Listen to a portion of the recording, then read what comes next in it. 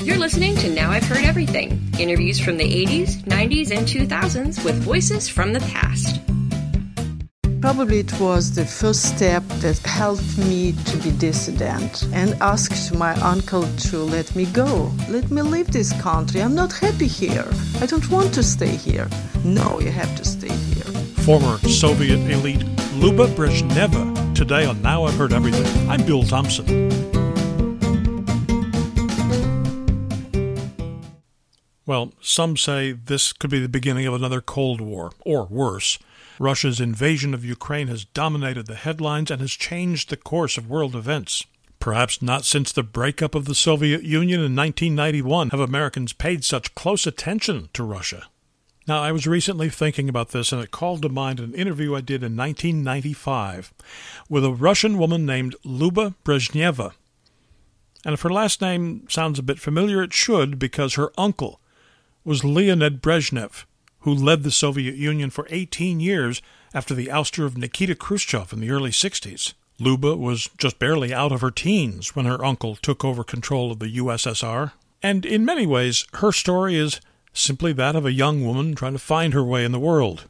However, Luba Brezhneva was in a unique position, and it wasn't always a pleasant position. In fact, at times it became downright dangerous when she fell in love with a military pilot from Germany. Luba eventually left the Soviet Union and came to the United States. In 1995, she wrote a book called The World I Left Behind, and that's when I had the chance to meet her. Now, it's very important that you realize the interview you're about to hear was recorded almost 27 years ago. The dust was still settling after the breakup of the Soviet Union, so the things that we discuss are not necessarily a reflection of how life in Russia is today. So here now, from 1995, Luba Brezhneva. Why did you write this book? First of all, I wrote this book especially for American people because, and especially now when after lived here 4.5 years, I understood that American people don't have the clear picture of Russia, and especially they don't understand the psychology of Russian people. And probably they still don't understand what is going on now in Russia. And I think that for understand the situation in the former Soviet Union, it's very important to understand what were before. You understand, and to know the history. Honestly, I didn't meet here a lot of people who really know the Russian history. And especially now, it's very important because we have some connection and we are very close, much closer now to each other than before. When you mentioned in your book that as a school child you were subjected to propaganda day after day after day. We were too. Oh, yeah. Yeah, but any system needs some propaganda. It's normal situation because what is the most important in any system is the ideology. And we have your ideology, we have our ideology. And I don't think that it's too bad, the propaganda, because it's a kind of education, the propaganda. If it's not too much, if the propaganda doesn't look like a pressure, it's okay. Just the way to explain in which country you live, that's all. So, but probably in former Soviet Union it was too much, this propaganda. But now when I see the situation in Russia now, I understand that probably some sides of Soviet life weren't so bad. For example, if before I thought that it's nothing worse than this Pioneers organization. It's a version of American Boy Scouts and Girl Scouts. They wore the red scarves, but now I understand that it can be worse situation, child prostitution, for example. And it happens now in Russia.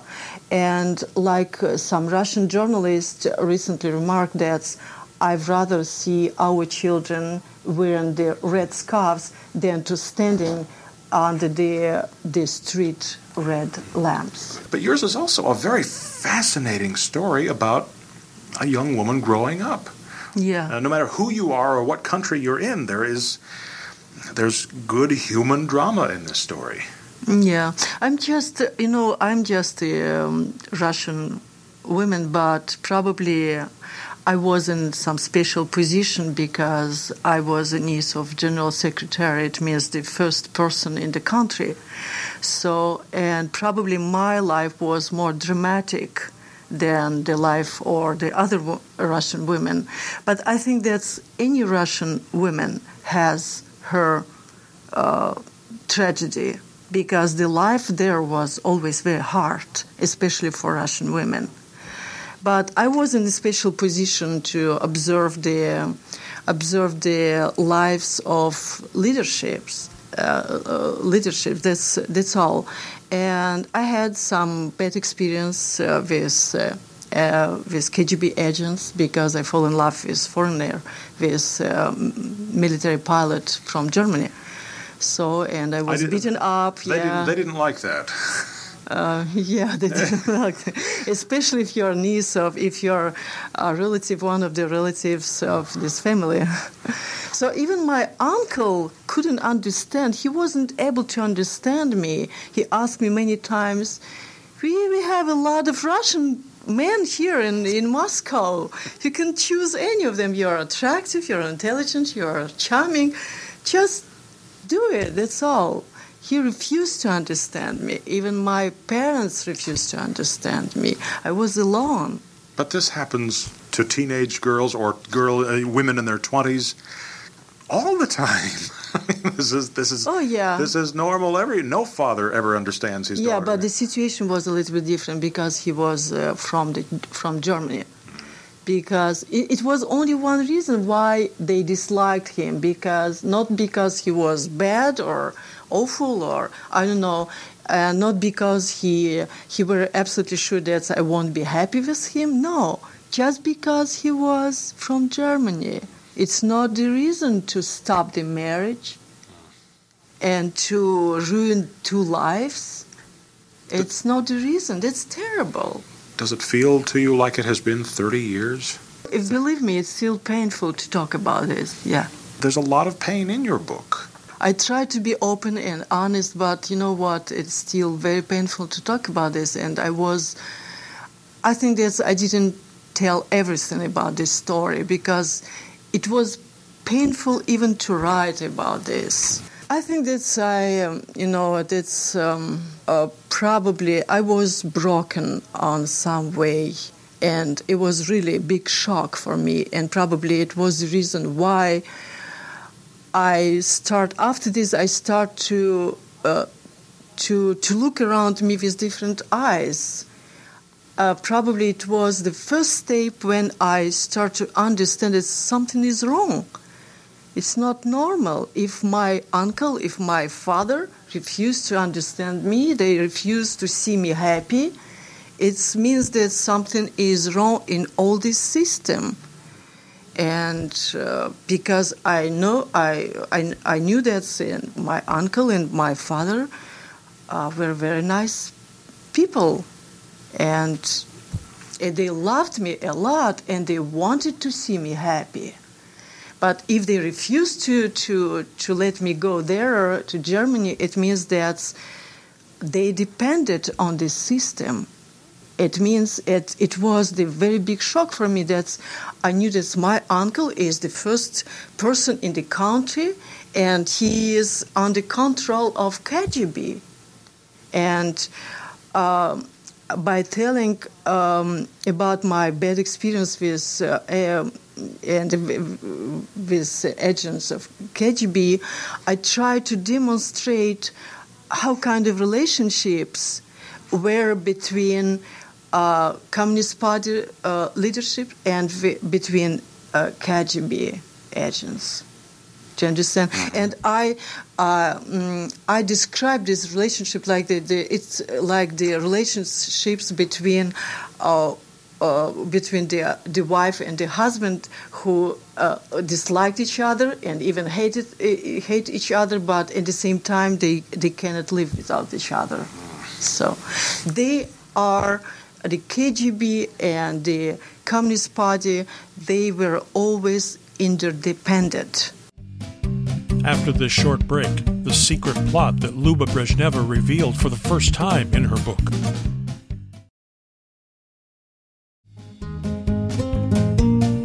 Now back to my 1995 conversation with Luba Brezhneva. Was it about that time that you first thought about coming to the West? Yeah, probably after this, a little bit. Yeah, because after Helmut left Moscow, I was very, very sick and probably 4 months.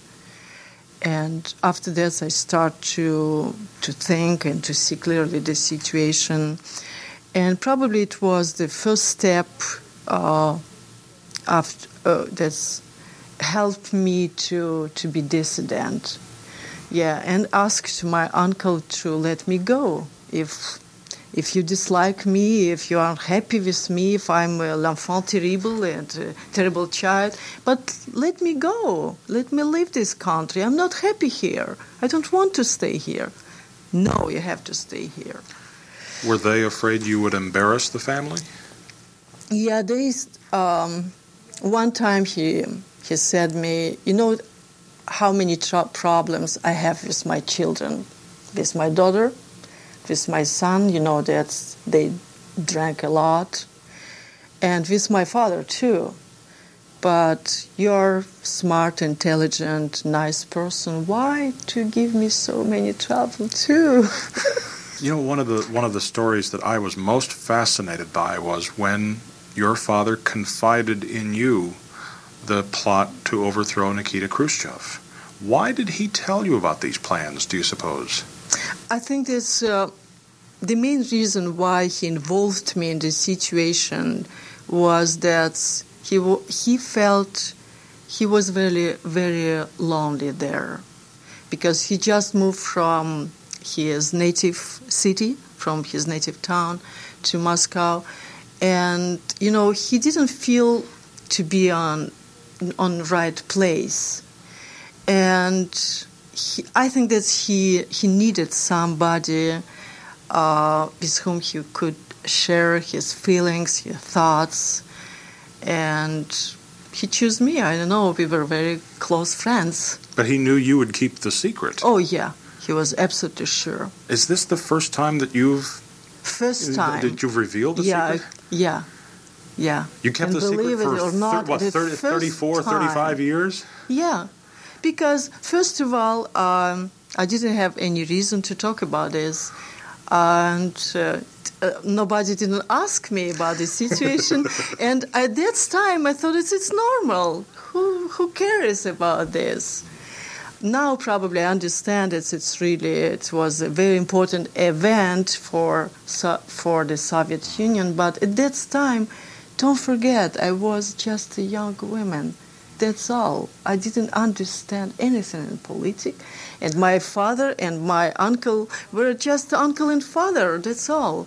And until this problem with this marriage with German man, I didn't think about politics, about system. I was like everybody around me. Probably I was a little bit different because my mother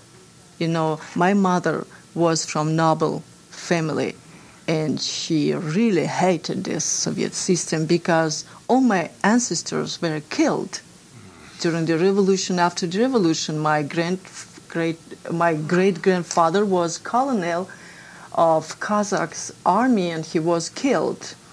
My grandfather was killed during the war, and my mother and her 2 sisters and 1 brother didn't have any parents.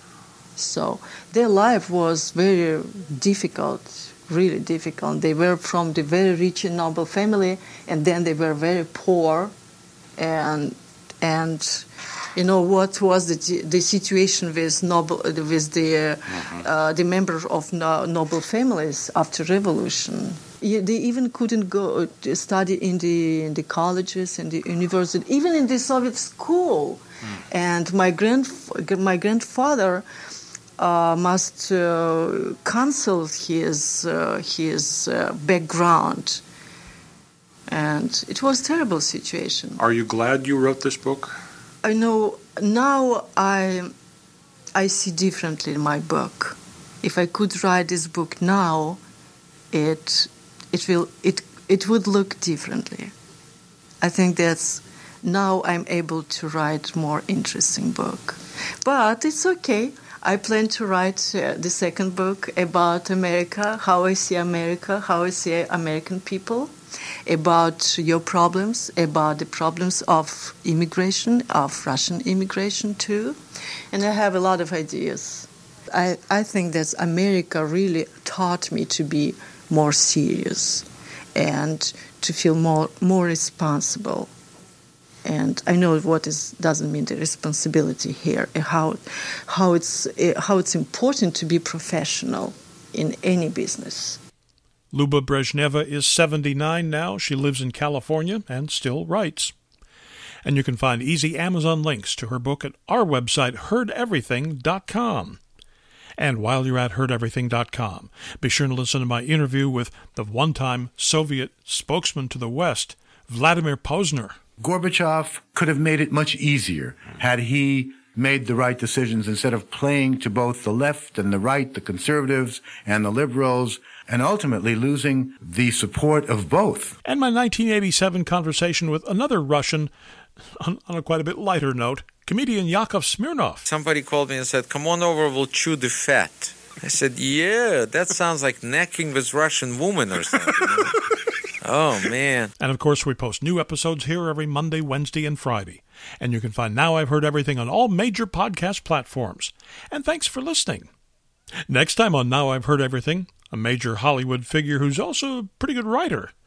My 2003 interview with Barry Levinson. I never rule out anything because I never thought I was going to write a screenplay. I never thought that I was going to direct. I never thought I was going to write sketch comedy.